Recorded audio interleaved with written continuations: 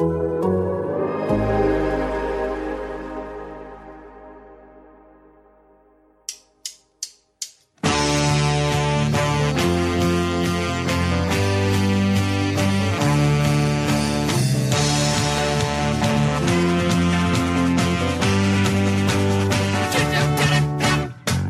to the Total Soccer Show and an episode format we like to call Take It or Leave It. The concept is simple. You, dear listener, send us your hot takes and we decide if we're going to take them or leave them. Today we've got some spicy thoughts on the next MLS MVP, Kevin De Bruyne's GOAT status, and the modern emphasis on analytics and data. Ooh, my name's Ryan Bailey. Joining me today, it's the power trio, Joe Lowry. Hello, Joe. Am I the power trio all on my own, or do we collectively make up the power trio? I need to know on a scale of 0 to Xherdan Shaqiri. Well, we're an isosceles triangle, so you're one of the corners thereof, Joe. Is that okay? Do we have to be isosceles? Like, could we be scalene or no? Well, that would imply power is seated in one of the corners, would it not, Joe? Oh, that's an issue, I think. Very interesting. So you chose your triangle carefully, Ryan. A power triangle is its strength lies in its equality. That's what I say, Joe. What are we talking about? Graham Rutherman, hello. Hello, Ryan Bailey. I am shook that there are different types of triangle. This is Illuminati talk right here. Did you go to school, Graham? Barely. Scottish school. So I went out on a limb yesterday trying to do math on this show and butchered it when we were talking about calendars. Isosceles triangles have like an unequal side, right? Like there's a side that's not the same. If we're going all the way down, we got to do equilateral. Otherwise, Ryan, I'm giving you the short side on the iso triangle. I messed up the terminology. I wanted the triangle where all three angles are the same, Joe. I've failed. No, sorry, it works out. You're the short side. Sorry, Ryan. Wow, what an excellent intro to this podcast so far. The ship is sinking because there's no Taylor Rockwell on this episode. Fun fact, he takes every leap day off, so he has a day off every 4 years. Happy leap day, Graham. How are you feeling? I hadn't even clocked that it was a leap year this day. Yeah, happy leap day year to you too, Ryan. Thank you very much. Olympic years, always leap years, always an extra day of goodness. That's what I find. I've got a friend who is 10 years old today, despite being on this earth 40 years. Isn't that fun? Aw. As a Jesse Lingard. Oh, really? Okay, there we go. I'm learning things about footballers. What does he do with his birthday? Does he do both days, like the 28th and the 1st, or what does he do usually? I think usually he's a March 1st kind of guy. Okay. But it's a difficult one, isn't it? Ja Rule, also born on leap day. The more you know. I don't know why I know that, but I do. Patreon.com/Total Soccer Show for our bonus content. We've got bonus episodes on there. We've got bonus videos and access to our Discord where all the cool kids are hanging out. Graham, I demand a video coming up about your kettle, which you just told us about, your boiling device. This might be quite British-centric, but you claim you have a kettle. Might be? No, yeah, confirmed. Confirmed on that one, fellas. So you claim your kettle heats at a slower rate to make the water softer, which is a very bougie kettle indeed. Indeed it does. I cannot clarify the science on that. Joe was questioning the science. I have no answers, Joe, on that. Ryan, this was the most British conversation we'd ever had before an episode. Now, I like that you decided to bring it into the episode itself to out just how British we are. I thought me getting triangles wrong, I thought I could double down on the nonsense intro by bringing in a kettle as well, Graham. But there you go, patreon.com/Total Soccer Show for all the bonus nonsense. Let's get to Take It or Leave It, shall we? We start off with Peter Jordan, who contacted us via email and says, if PSV Eindhoven were promoted the English Premier League next year with their current squad and current manager, they would finish in the top 5. Now, Joe, PSV 10 points clear, running away with the Eredivisie at the moment with Peter Bosz in charge, from an undercard league no less, as is canon on TSS. Now, the reason I am leaving this is financial, Joe. According to Transfermarkt, the squad value of PSV is €282 million. If we look at the Premier League teams around top 5, Aston Villa, squad value 623 million, over double. Tottenham Hotspur, 761 million. Much more than double, nearly triple. And Brighton, who were in the top 5 running, 487 million squad value. So if we operate on the principle that money rules this game, as it indeed does in the Premier League, then PSV are gonna struggle to get into the top 5 of the Premier League. Yeah, I agree with the general premise there, Ryan. I'm leaving this take from Peter, although I really, really like it. One thing I'm not totally sure about with your methods there, and I don't know how Transfer Market calculates their squad values, and just to be clear, that's what you're using, right? Not transfer fees or salary. Okay. He messaged every player, actually, and asked them, hey, how much do you think you're worth? How much are you making? All that stuff. I would assume there's a bump that those values get just by the very nature of those players being in the Premier League, even if, like, on value, they're not actually a better player. So I don't know. I guess I'm leaving that specific line of thinking, but in general, Ryan, I think you're right. And I'll go a bit more general with it. The squad depth and the squad quality of this PSV team, we know is very good. It is excellent. It is elite and historically good for the Eredivisie. It is even excellent in general when you look at Europe as a whole. We just saw this team go toe-to-toe with Borussia Dortmund in the Champions League, and I thought they were maybe a little bit fortunate to get a draw in that game, but like they're not that far off from Dortmund, and Dortmund are in the Champions League hunt over in the Bundesliga right now. I think it's fair to say PSV would do very, very well in the non-Premier League Big Four, see what I did there, leagues, but I'm not convinced about them finishing top 5. My first thought on this was to go and look at the Opta team rankings, which we've mentioned on this show before. Opta does something very cool. They have basically every soccer team and their brother in the world in this giant data set, and they have these team rankings assigned to them that they calculate based off of a bunch of different metrics. And I was actually surprised at how close they had PSV to finishing in the top 5. If PSV had been in the Premier League, according to Opta, they would be the 6th best team. So right on the edge, right behind Villa, Tottenham, Arsenal, Liverpool, and Man City in that order. I'm still not quite buying even that. I look at the squad, very, very good team. I just don't quite see this happening. I think top 5 is a step or two too far. Joe, what is the methodology Opta are using there to don't know. Assume there's lots of smart data involved, but I don't know the specifics. Okay. Graham, taking or leaving? Yeah, as impressive as PSV have been this season, I am also leaving this one just because I think the top end of the Premier League right now might be stronger than any top end of any league has ever been. Like, the Premier League is historically strong right now. So the top 5 in the Premier League table right now is Liverpool, City, Arsenal, Aston Villa, and Tottenham. So I think we'd all agree that Liverpool, City, and Arsenal are untouchable in this comparison because they might be the 3 best teams in Europe right now. I think if you add in Real Madrid and potentially Bayer Leverkusen, that might be the top 5 in Europe at this moment in time. But anyway, looking at PSV, they would have to finish above Villa or Spurs. I just can't really see that, to be honest. I'm really trying not to be too Premier League centric here, but if I just look at the player for player quality that PSV have and then compare it to Villa and Spurs, how many PSV players would start for Villa? I have it as 2. The two fullbacks, so Teze and Serginho Dest, I think are both an upgrade, even though Dest has his flaws. Hasn't been perfect for PSV this season. I think that both of them are an upgrade on the fullbacks that Aston Villa have at the moment. How many PSV players would start for Spurs? Honestly, I'm not sure that I can pick out any, and that's not to say that PSV don't have good players. Bakayoko, I'm a big fan of his. I've written about him a couple of times. I think he has a big future. I expect he'll be in the Premier League soon enough. Maybe 2 or 3 years from now, he would start for a Villa or a Spurs or something like that. Joey Veerman has been excellent in the centre of midfield as well for PSV this season. Olivier Boscagli in the defence is a good player and a Football Manager icon. So there are good players in this PSV team. But just when I compare the finances, when I compare the players, I struggle to put them in the top 5 of the Premier League right now. How many of them would start for Liverpool right now, Graham, given that half of them are out? If Liverpool have no players, the answer is all of them. Well, the way Liverpool are going, maybe Bobby Clark and whoever the Football Manager regens that they found down the back of the couch, maybe they do start over the PSV players right now. Okay, so we've kind of established we don't think that PSV would make the top 5. Let's say, theoretically, we do plonk Eindhoven into the Premier League, Graham. Where would they finish? I am saying the better, just within the top half, like 10th or 9th is where I would the Chelsea place zone. them. The Chelsea zone, as it has become known, weirdly, in this strange parallel universe that we live in now. The Chelsea zone was not mid-table a couple of seasons ago, but yeah, the Chelsea zone about mid-table is roughly where I'd place them. And Chelsea squad value quite a lot higher than €282 million, I will add. It's higher than everyone's. That's not a fair metric. Joe, where are you placing them?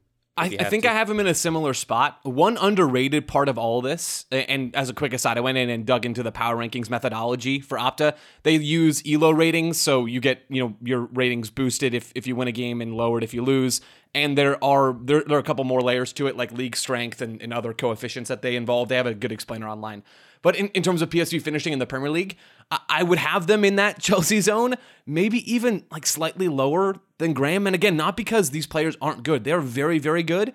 But one thing that we didn't talk about is how tactically PSV would probably have to change in the Premier League.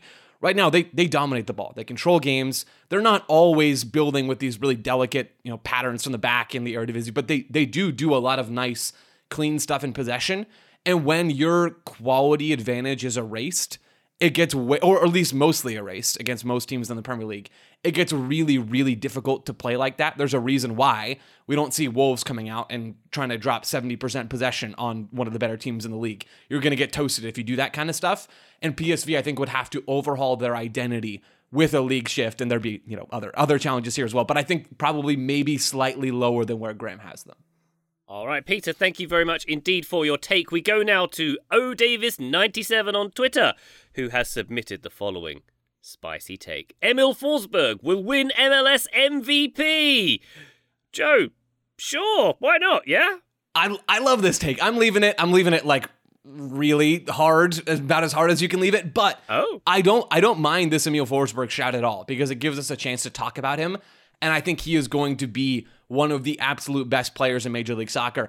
If this is a year where the greatest soccer player of all time wasn't in MLS, dominating every narrative despite what Don Garber tries to do to get people to not talk about Messi, despite the fact that what a weird quote that the was. league website literally is plastered with Messi stuff all over. Absolutely bizarre. I still think when Messi's in this league, the bar that he has to hit to win MVP is in the basement, guys. It is so incredibly low. If this guy scores 18 goals and has 4 assists, he will be the MVP. If he plays 22 games, he will be the MVP. Maybe not necessarily because he should be, and I do think he'll do more than what I just said. I think 20 and 20 is imminently possible for Leo Messi. But even if he doesn't hit that, he's Lionel Messi. He's going to win MVP. Yeah. So I think the more interesting discussion, to be honest, around all this is who will be the second best player, or who will be the runner-up in that conversation. But I don't think Forsberg's going to edge Messi to that award.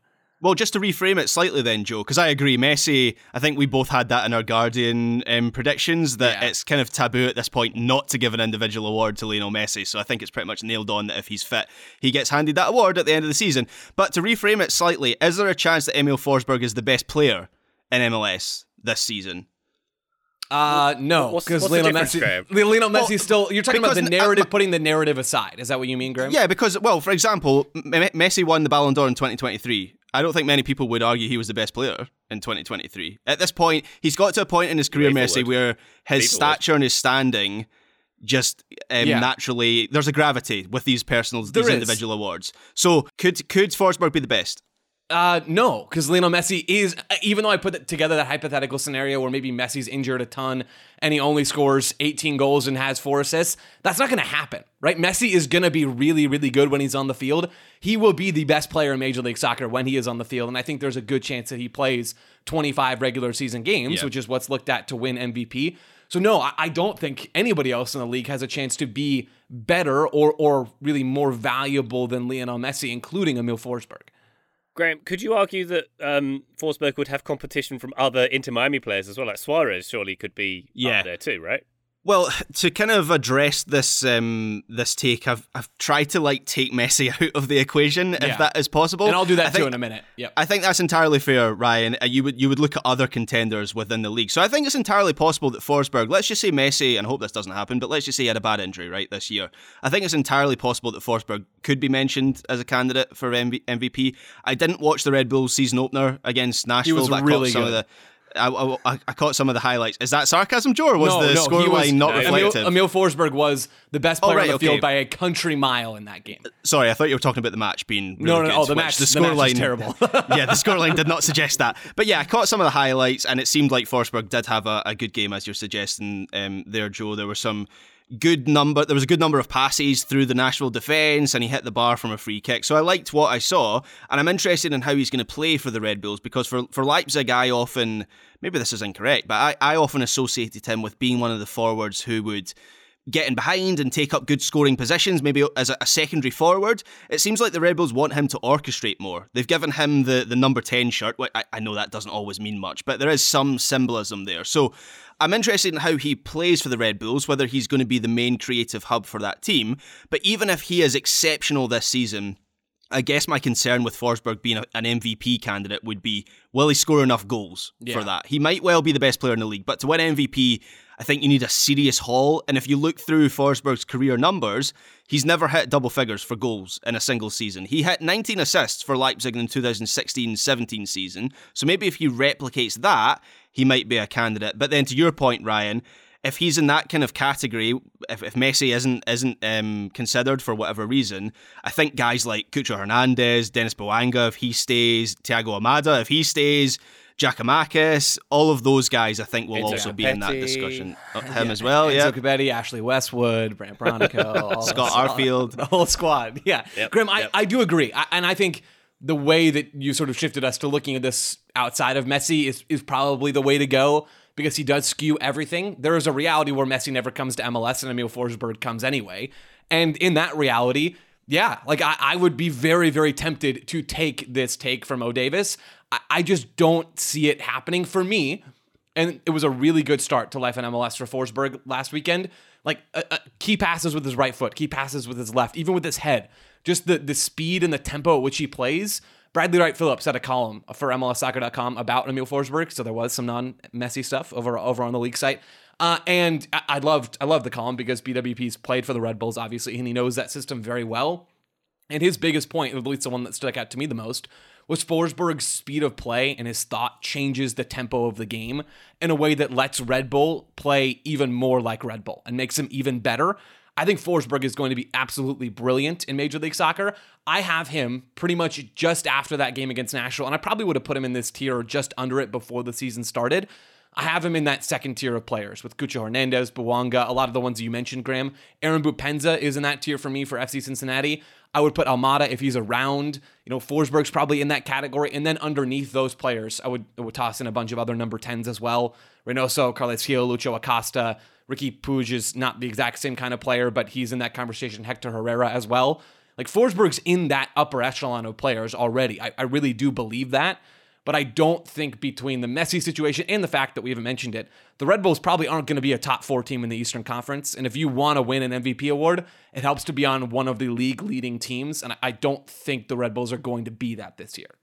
That's a good point, Joe. I suppose this whole conversation highlights the dumbness of individual awards, does it not? In that Messi is automatically assumed to get MVP despite performances. It does highlight the triviality of it. They're dumb. They're real dumb. But what I will say is, and maybe I need to walk back something I said earlier, I think if Messi is on the field and plays 24 games, he will automatically win the MVP award, not just because he's Lionel Messi, but also because he will clearly be the best and most valuable player on the field in Major League Soccer. He is still like one of the absolute best players in the world, and he's shown that every single time we've seen him on the field in MLS last year and this year.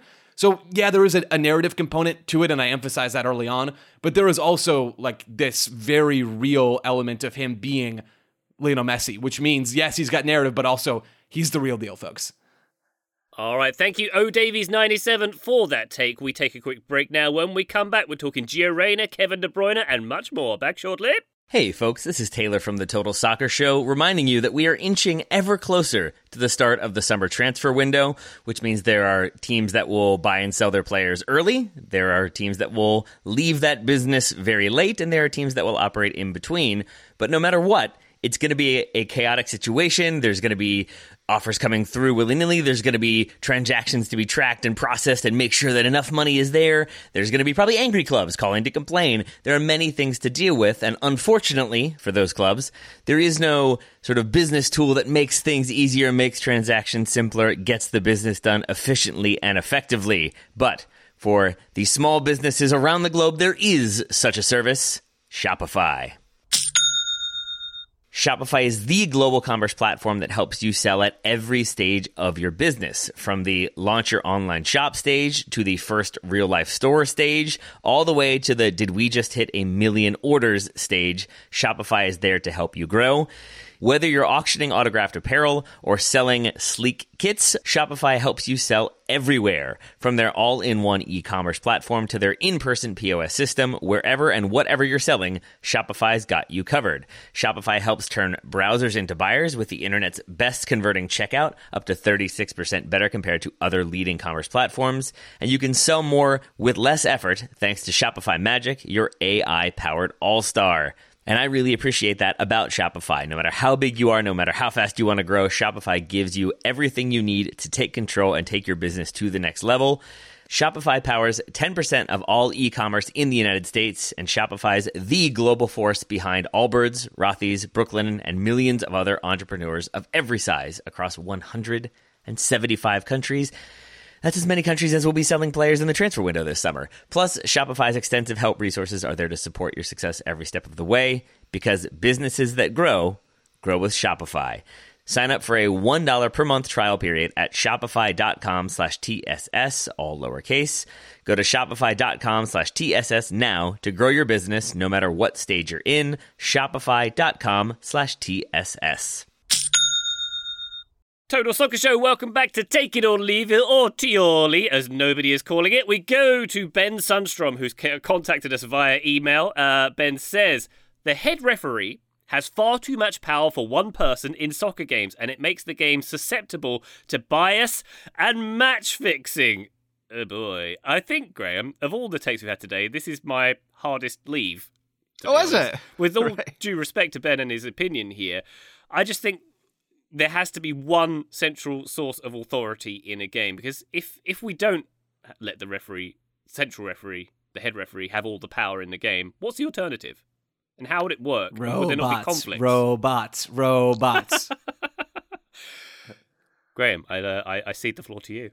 Okay, so pre-VAR, I am leaving this one.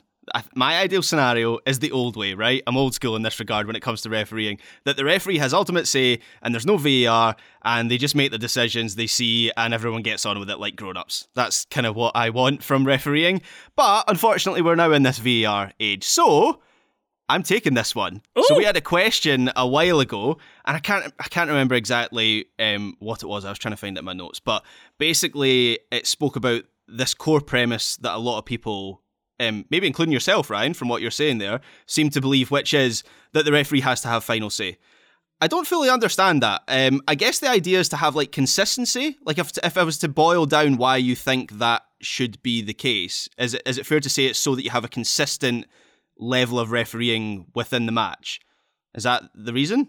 Well, I think almost that, Graham, but also just generally, I don't know what the alternative is. If the assistant or if the VAR room has control of a game, or they have control over certain decisions, there'll be conflict of opinion with the main referee, right, who is the guy on the field. I don't know how you resolve that conflict. So to just quickly address the consistency thing, if that's what people do want from a referee being in charge, I would argue that referees don't have consistency within the match when they are the sole person in control. There are inconsistencies within refereeing performances naturally, and when I look at VAR, so I'm going to lay out a scenario here, Ryan, for you, which is kind of describing, I think, how it would work. For the sake of the process of VAR, I would like the VAR person in the VAR room to actually have decision-making power. So if something goes to VAR, I just don't like this process of the VAR has a look, they go, yeah, okay, I think that might be a foul or a red card or a penalty. You go and have a look at as well. And they go and recommend the referee to go and look at it on the pitch, and that takes ages, and 2-3 minutes have passed at this point. The VAR is a qualified referee. They can make a qualified decision on their own. So I would just like, if something goes to VAR, they say, I think this is how it works in other sports. I think maybe they do this in rugby, potentially. The VAR referee just says, yep, that's a penalty, that's a red card, communicates the decision to the referee, and you almost have like a refereeing team rather than this single Don't they do that now? Referee in charge.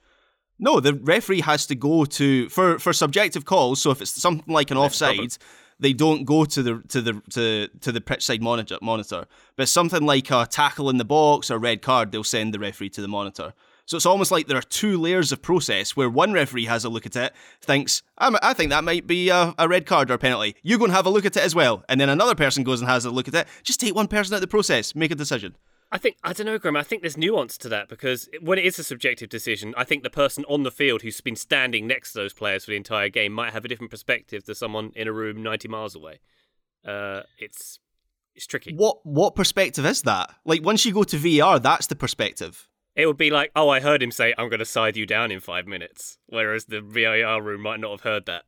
Well, I would argue that shouldn't really come into the decision-making process anyway. Like, that might have been a bluff. All right. Okay, so you're taking this one, Graham. Joe's got the deciding vote. I accept the fact that the VAR should have like the red light, green light ability, but I ultimately think it should be even an automatic process that the referee says, right, they've given us the green light, that's the decision. Mike Pence still has to certify the results in Congress. It's just an automatic process, but it still should happen. They've got like a whole day to do that, though. We've got 90 minutes. We've got to move this thing along. Fair enough. Joe, what say you? Oh, I cannot emphasize enough how little I feel strongly about this topic. I have in my notes, because honestly, I don't know who to believe. I have takedown in my notes. I don't feel strongly about it. Yes, Joe. Only because I think there are actual examples. I don't think there are actual examples of match fixing when it comes to referees, and I think the current system is set up for that to be more possible than maybe it would be in other systems. I don't have a great solution here, but we had, right before the 2018 World Cup, a Saudi Arabian referee, Fahad Al-Mirdasi, was banned for life because he was soliciting bribes ahead of a King's Cup final in Saudi Arabia, and he did not get to ref the World Cup, and he does not get to ref anymore. There was another FIFA ref banned in 2020. Like, this stuff happens. To be clear, I think most refs do a really hard job really, really well, and we're seeing in MLS right now how hard it is and how underrated legit trained referees are, and I hope that system gets resolved very, very soon because it seems like Messi's darn near had enough of that. But I do think there is something here from Ben in the current system. I also think there's something in maybe some arguments that have been raised about, like, timing, and this isn't really where Ben's coming from with this question, but like, let's get the show on the road. I don't know that the referee necessarily needs to be in charge of every single little decision. If it's going to VAR, they're looking at a TV screen, they're a trained referee, just let them do their job and then move the game along. And I think the Premier League has really, really struggled with that, and they do a lot of things well. That is not one of them. So I am taking this, that the ref has too much power. I don't know that the bias element, how much that really plays into it, but maybe that is a real thing as well. Yeah, I'm not sure about that element of the take, actually, as well, Graham. The match fixing and the bias. It feels like there's still going to be elements of that regardless of who has the final. Yeah, and also my understanding of match fixing. So as to Joe's point, there are certainly cases of referees that have been involved in match fixing, but it tends to be a little bit more nuanced than just like give a goal or a penalty to this team. I think match fixing is maybe more targeted at players and things like corner kicks and yellow cards and stuff like that. So I don't know if there would be. Talk to Juventus about that, Graham. You'll get a different opinion. I think there are many authoritative figures that have talked to Juventus about that over the years.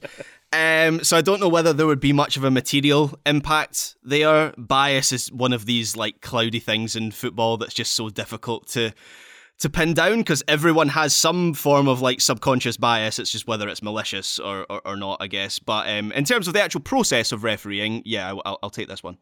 Very good. All right, Ben's take divides the equilateral triangle. It's not isosceles, it's even. It's too late. You can't redeem yourself. You've shown yourself to be a dum-dum. Bad at math. Fine, okay. Matthew Thompson on Twitter with our next hot take.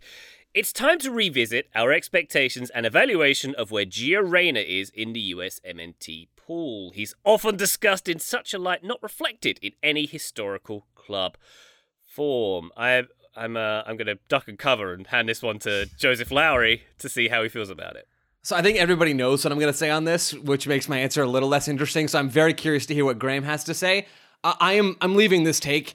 I see where it's coming from Matthew, and I think there is something to it, especially when it comes to the dynamics inside of the U.S. men's national team when players are in camp and Greg Berhalter is handing out minutes to Gio Reyna where, he's getting a one singular minute against Manchester United here and 9 singular minutes against somebody else over there. Like, he's just not playing. And that's been the case for Gio Reyna basically for years now. He has not been able to stay healthy, and now when he is healthy, he's out of favor both at Borussia Dortmund and already Nottingham Forest. That is a concern.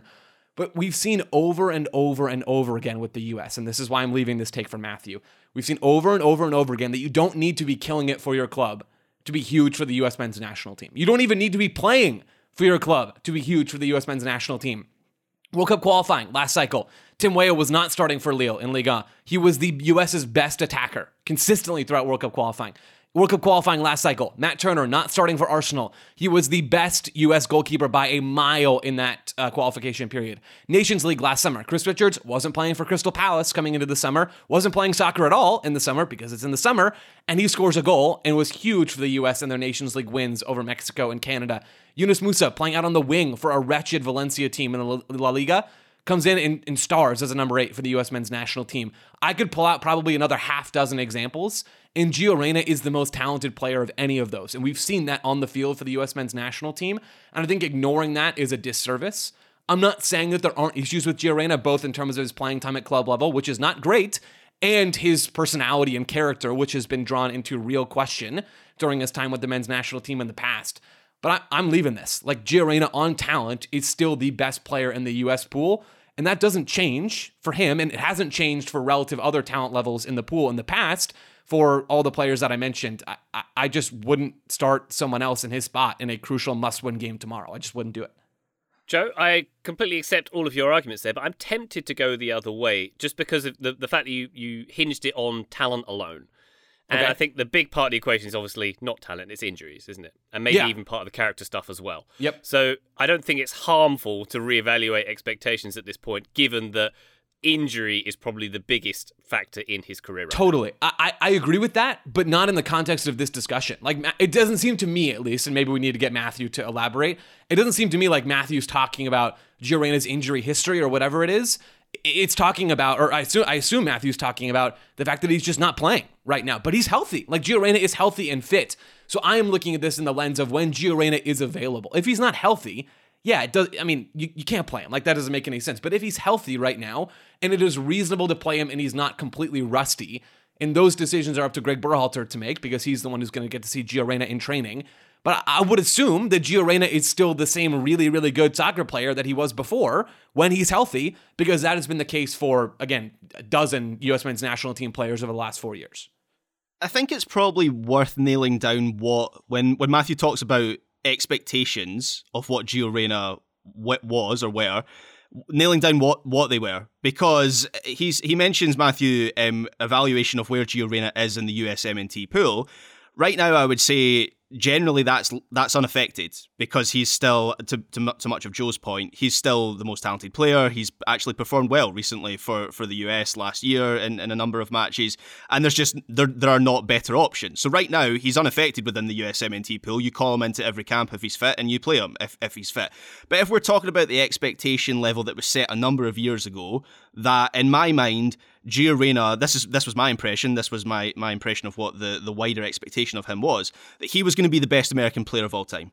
That was the talent level that he had. That was the hype that was around him when he broke through at Dortmund. Obviously, you had Christian Pulisic, but I think it's fair to say, as a 17-year-old, 18-year-old, whenever it was that Gio Reyna broke through, the expectation was that he might surpass Christian Pulisic. And that's where I feel like now we are at a crossroads with Gio Reyna. I find this a really tricky one because it's maybe 2 or 3 months premature. There's still a chance that he breaks into that Nottingham Forest team. You know, Callum Hudson-Odoi or Gibbs White could have an injury. All of a sudden, Reyna's in that team, he's performing well. And I would say that might change my opinion. But if you ask me this in the summer, and this situation he's in right now, where he's just not playing for a pretty poor Nottingham Forest team, if that sustains until the summer, it really does feel like we're at a crossroads with Gio Reyna's club career, at least, where we might have to reassess how good is this kid going to be. And he's 21, right? There's still time for him to fulfill his potential. That is the thing that gives me hope with Gio Reyna. Yeah, he is. Goodness. Well, he broke through at like 16 years old, so wow. He's been around for a while. Hasn't played much recently, of course, but we've seen players before who break through, then sort of stagnate and disappear for a bit, and then all of a sudden they put things together and they become the player that we thought they were going to be in the first place. The best recent example I have of that is Martin Odegaard, who was a wonder kid as a teenager, loads of hype, then written off as a flop. You will find maybe a Ryan Bailey Bleacher Report listicle that has Martin Odegaard as a flop. God astray, Ryan. Wow. Graham, that's so dirty. I would argue, but it's probably true, Joe. No, it seems like it is true. No, I haven't checked. I was just presuming that there's probably a Bleacher Report listicle with Odegaard. Anyway. Yeah, it's one of the two of us. Yeah, maybe it was my byline on it. But the point I'm making is he was written off widely as a flop when he was at Real Madrid. But then he makes a good loan move to a team that played to his strengths and harnessed him, and he never looked back. And now he's one of the best attacking midfielders in European football. So that is the hope that Gio Reyna can come out of this difficult period in a similar way. But the summer does feel like, I keep using this word crossroads. It feels like he needs to get out of Dortmund and to a club that is better suited to him than Nottingham Forest, because that doesn't look like it's panning out as a great move. And Graham, I think that's a great point, and not something I considered a ton when thinking about this take from Matthew. I was looking at it more of, really, should he be a starter or not? Like, has he lost his starting role when healthy with the U.S.? And I think the answer to that question should be an unequivocal no. But your point about his legacy and his standing inside American soccer history, I do think with every weekend, and I'm not trying to be hyperbolic, I think with every weekend he doesn't play, like, the odds of him becoming what he could be go down, right? He's not yet distanced himself from the pack. He's not broken into that upper echelon of U.S. players ever, despite his talent to do that stuff. So I think that is an entirely fair point. I just don't personally, and this is not just a Gio Reyna thing, by the way. Like, I feel this way about any U.S. player that we've come in and seen them be consistently effective with the national team, who clearly has talent, but maybe is not in the right club situation, and that every bit of that applies to Gio Reyna. I believe that for any number of U.S. players. Like, Tim Weah is still the one that stands out to me most in my mind thinking about World Cup qualifying. He was playing left back or right back for Lille and was still coming in and being a very efficient attacker for the U.S. Greatest of all time, one of the best of all time for the U.S. men's national team? No, absolutely not. But someone who can be relied on to contribute despite challenges at club level? Absolutely, and I still think that applies to Gio Reyna. Good stuff. Graham, just for the record, are you, at this snapshot in time, taking the take? Oh, that's so difficult. I'm totally on the fence with this one. Can I say that if this was the summer, no, I'd expect... Oh, no. God. Well, because, Graham, would another 2 months of Nottingham Forest bench riding, really, like, is that what's going to make the difference for you on this one? The thing with this is I'm right on the fence, so that could be enough. Fair enough. So like, you just need a light breeze to blow you on either side. Yeah, that breeze might push me over to taking it. Let's just say take it for argument's sake. Excellent, Graham. As you know, we don't allow fence sitting in this game. Thank you very much for taking a position. We're going to take another quick break. When we come back, we're talking Kevin De Bruyne, and we're talking about data and analytics. Joe's ears just pricked up. Back shortly. Total Soccer Show, welcome back to Take It or Leave It. We now go to The Chosen on Twitter. The Chosen, good handle. Kevin De Bruyne is the best midfielder of the past decade. Anyone in those Barca or Real Madrid squads does not compare. Woof! Okay. Graham looks like he wants to have a crack at this one first. I'm gonna no fence setting now. I might take it. Okay. With all due respect to my favourite player, Toni Kroos, and Modric, and Xavi, and maybe Busquets, and all those kind of players, I think I'm going to take it, Graham. Okay, I don't think that's a ridiculous position to take. So first of all, I'm going to describe or list who I think the best midfielders of the last decade for me are. So Xavi, one of the best midfielders of all time, I think had either retired or was on his way to retiring. His last year was 2014-15 with Barcelona. There we go. So he doesn't make this list for me. So my list in no particular order: Casemiro, N'Golo Kante, Toni Kroos, Sergio Busquets, Thiago when he's fit, David Silva, Andres Iniesta. I know it's the back end of his career, but you get a good few years out of Andres Iniesta. I've not mentioned Kevin De Bruyne, but he's certainly in there. And I've also not mentioned the guy who is top of the list for me, and that is Luka Modric. So I am leaving this one. Kevin De Bruyne is certainly right up there. He might be my number 2, but my number 1 is Luka Modric. I think there is a strong argument, I've said this on the show before, that Luka Modric is the best midfielder of all time. The longevity that he's had, the way he's got better and better with age. I think now he's physically fading, finally. This, I think, will be his last year at Real Madrid. But just at the weekend there, he scores a winning goal, comes off the bench, scores a winning goal. So he's still having an influence. 2 seasons ago, when he was 36, that was arguably the best ever season that he's a Ballon d'Or winner. Don't know if that counts for much, but it says that he had a very good. When was that? 2018, I think he won the Ballon d'Or. He's a goal scorer, he's a creator, he's a controller, he's got a low centre of gravity, he can drive the ball forward, he can pass. You could say a lot of the same things about Kevin De Bruyne, but Luka Modric just edges it for me, I think. So I suppose that would be my argument, Graham. What, in terms of game influence, in terms of all those traits you've mentioned, what does Modric have that Kevin De Bruyne doesn't? Well, I'd say Luka Modric is, this is where the numbers completely tear this argument apart. But in my mind, he's more of a goal threat than Kevin De Bruyne, in my mind. Interesting. But not maybe not when now. you look at the numbers, or yeah, but not when you actually back it up. Well, this is the thing, yeah. I bet those numbers completely tear that argument apart. They do pretty quickly, Graham. But okay, cool. So Luka Modric has never scored more than 5 goals in a single season for Real Madrid. De Bruyne has done that 1, 2, 3, 4, 5, 6, 7 times for Manchester City. And so, yeah, in my 7 of his 9 comprehensively, Manchester City seasons. Yeah. But Stick with it, I don't think it's a bad take from you, Graham. I am taking this for the sheer reason that of the time frame that we're given for this take. If you say of this millennium, I am leaving it, and the nostalgia of those Barcelona teams is swaying me towards one of Xavi or Iniesta. But Luka Modric has a great shot for it. I ditched, by the way, all of the number 6s for this question. So no Casemiro, no Toni Kroos. Toni Kroos is kind of a 6.5 or an 8, whatever. I didn't put him in this conversation. No Busquets, none of those guys, right? But when you look at just the 8s or the 10s, and Kroos is probably more of an 8, but I'm thinking more of the advanced attacking midfield types. If you look broader than a decade into the past, yeah, I'm probably not picking Kevin De Bruyne.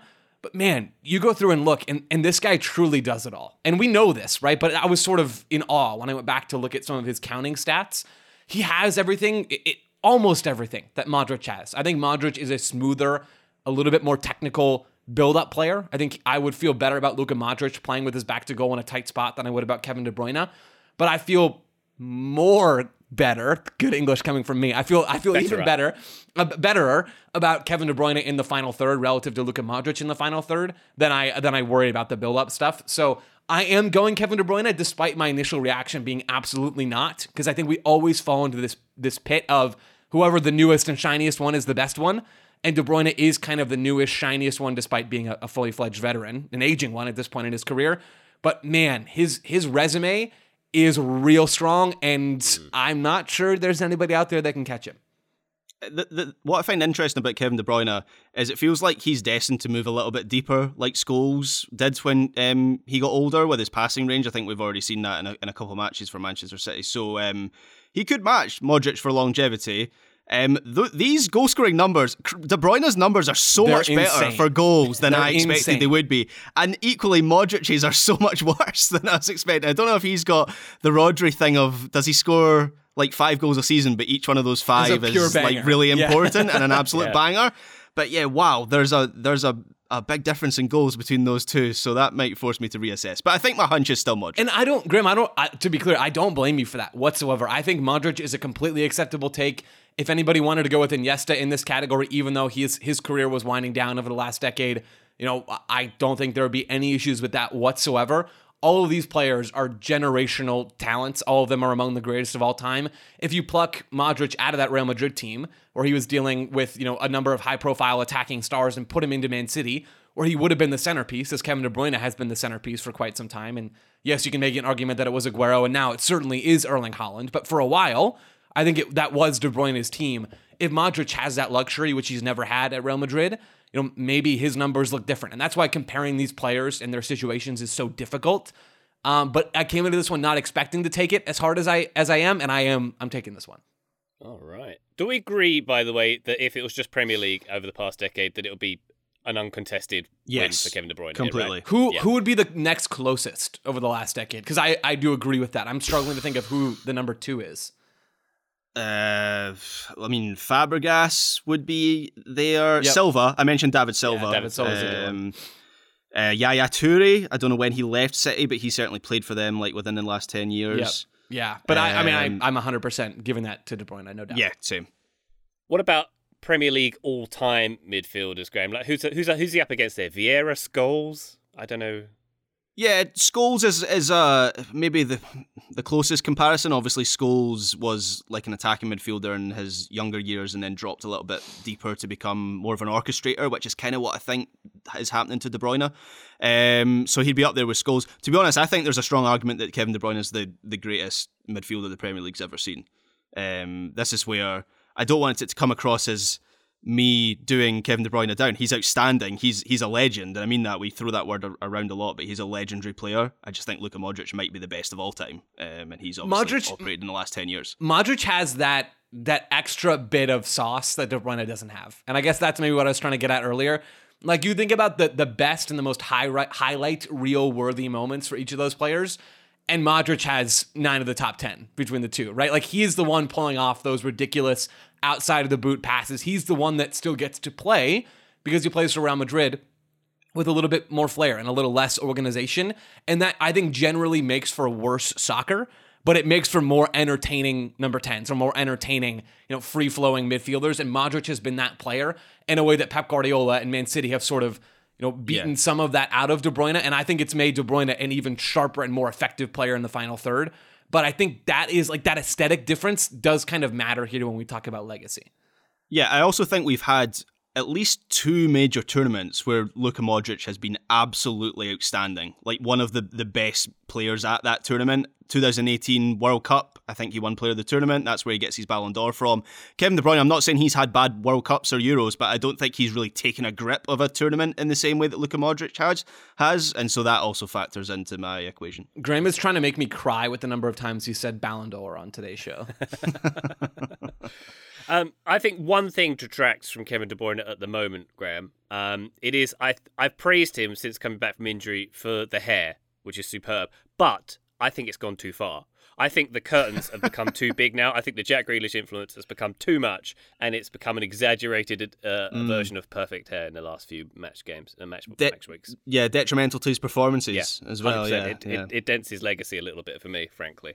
But thank you very much to the Chosen for that take. Excellent discussion. One last take for this episode from @LoudQuestions on Twitter. An overemphasis on analytics really does detract from the beauty/awesomeness of the game. Woo! Graham Spicy. rubbing his hands with glee with this take. Oh boy. I think, Graham, I'm in danger of sitting on the fence here, but I think I might even take it because I think it depends. I knew you would. It depends. I'm not from like a proper football man perspective, but it depends what you want to get out of the game, right? Because we know the game is better for analytics. We know the game is better than it was 20 years ago because of data and analytics, right? We know it's become higher quality. We know that data helps us understand it. We get data on the broadcast and XG numbers and all those kind of things that we wouldn't have got even 10 years ago because it helps our understanding and there's an appetite for it among supporters and fans, right? But on the other side of the coin, it can take away from some of the nuances when you can almost like see how the sausage is made, right? I would put to you, Graham, that the majority of fans in stadia around the world who attend games are there to see the beauty, to see the ebb and the flow, and they're not breaking it down in numbers and looking at XGs on their phones during games. They are there for the awesomeness and the beauty that Loud Questions mentions. So it depends ultimately what you want from the game, right? Sorry to jump in. I take all your points there, Ryan. I just to be clear, I'm leaving this take as always because I have glasses. I picked this one purely to hear what Joe would say. Well, so my biggest point of confusion, Ryan, with what you're saying is like who in the stands, like who is analytics affecting in the stands at a soccer game? Like how is their enjoyment being impacted whatsoever now compared to 30 years ago? Like is the average fan sitting in a soccer game thinking, man, they got 4. I'm just guesstimating here, but they probably have about 0.7 XG in this first half, and the other team only had, like, who's doing that? No one is doing that. It has no impact on the viewer's experience. The other thing is, like, regardless of whether the analytics happens or not, the stuff that analytics is measuring still happens. That's my point. That's a good argument. Although I'm struggling to see how that argument has necessarily worsened soccer's quality, but I'm more sensitive to that one. Like, okay, here's an example, right, Graham, of sort of what you're saying. Long shots, generally speaking, have decreased over time because we got smart enough to realize, like, man, I'm probably not going to bang this one in from 40 yards. If I try 100 times, I'm still probably not going to hit one of them. So we don't see as many long shots, which means, as a result, we probably see fewer long shot goals. If that's the argument and you're saying, I love a good long shot banger and we just don't see as many of them today, I will give you that.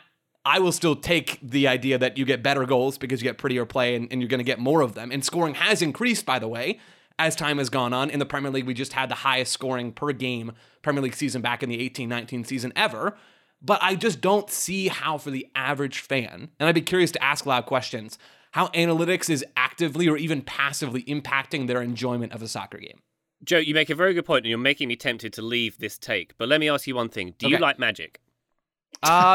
Yeah, I like Magic. Not when it's not from a thief, I'm just not impressed by a sled. Right. Scenario, you go to a Magic show, you see some amazing tricks. Sure. Is it more awesome when you see the tricks and you walk away and you talk about how they were done? Or is it more awesome if the magician says, this is how I did this one, and turns it around and shows you? The first one, for sure. I agree with that. How does that apply to soccer? Well, I think as I say, it depends what you want to get from the game. If you're just there to see the beauty of the game, you don't need to... I don't know if adding the layer of data and analytics on top of that as a fan helps you enjoy or understand. Well, it does help you understand. It doesn't help you enjoy the game. Okay. I'm playing devil's advocate here. No, I got you. I think I've converted you, Ryan. I feel good about that. Yeah. I just don't understand even how in that situation, like I cannot picture a fan who's going to a game and thinking like, man, underlying numbers have ruined this sport for me. Like they've ruined this experience. It's a complete waste of my time. I just don't see. I get the idea that analytics is changing how the sport is being played. Yeah, we should actually. I get the idea that data is changing how the sport's being played, and so that does have an impact on the fan.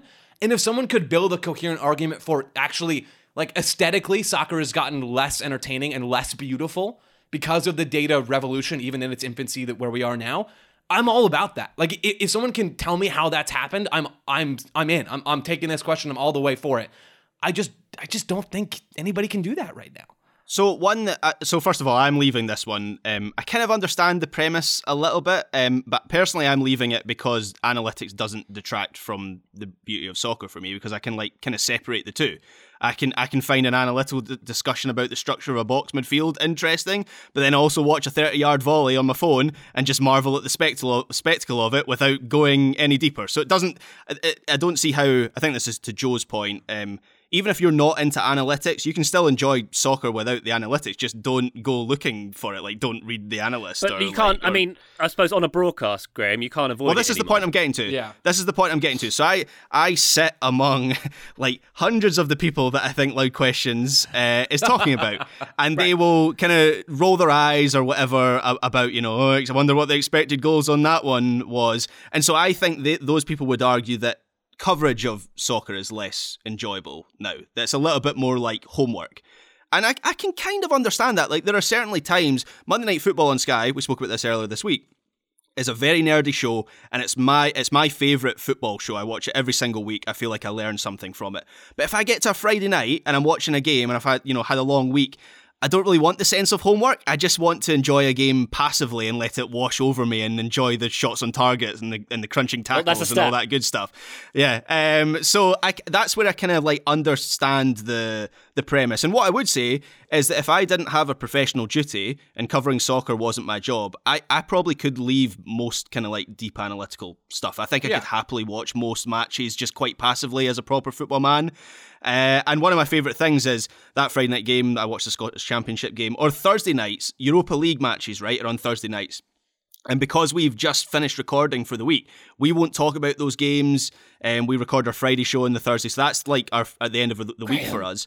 And I just sort of let them wash over me, and I just basically enjoy the goals without going any deeper. So that's where I can kind of understand the premise of the question, but I definitely don't feel like analytics has impacted my enjoyment of football. Yeah, Graham, I'm with you. I think I'm with you on all of that. The only part that maybe I would disagree with slightly, and Ryan, you kind of said it there, interjecting, like expected goals. And I would assume that this question is coming from Loud Questions just kind of being irritated with like maybe their Twitter timeline or the occasional XG mention on a broadcast or like a graphic. We've always had stats mentions on broadcasts. We've always had stats graphics on broadcasts. That hasn't changed. It's just the stats that are changing. Like, it's just like you go back to a Premier League game from 1990 or whenever the Premier League started. Like, somebody on the broadcast team is going to talk about shots on target. Somebody on the broadcast team is going to talk about passing and possession or whatever. Even if they're not naming specific numbers, those concepts are there, and I would bet you any amount of money that they were naming numbers back then. Stats have always existed in soccer. they're just different now. And as people, as humans, we don't always love change. And I think we're still very much in this era where we're resisting change, where instead of talking about, passing completion percentage all the time, well, maybe we start talking about some expected numbers. They're just different numbers.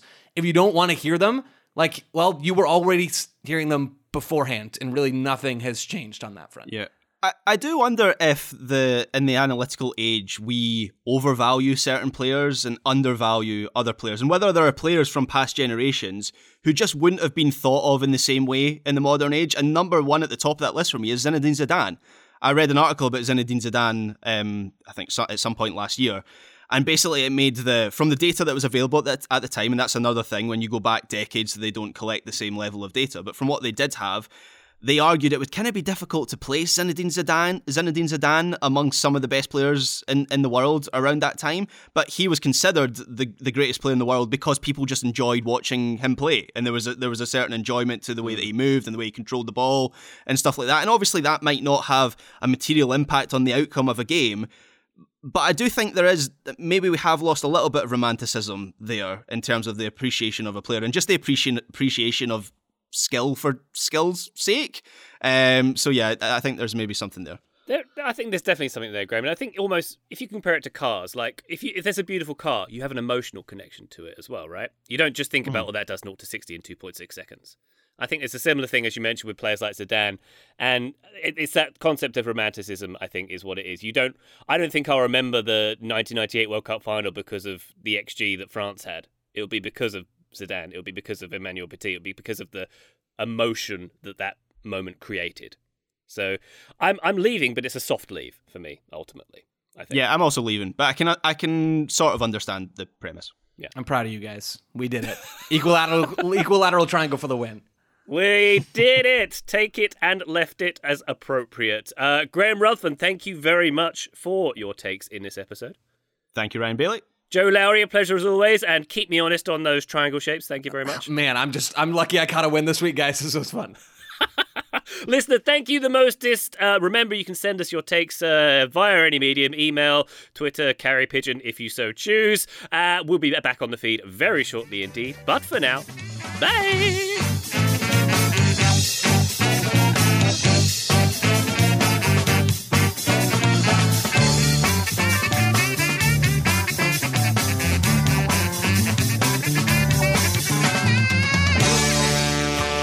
Slash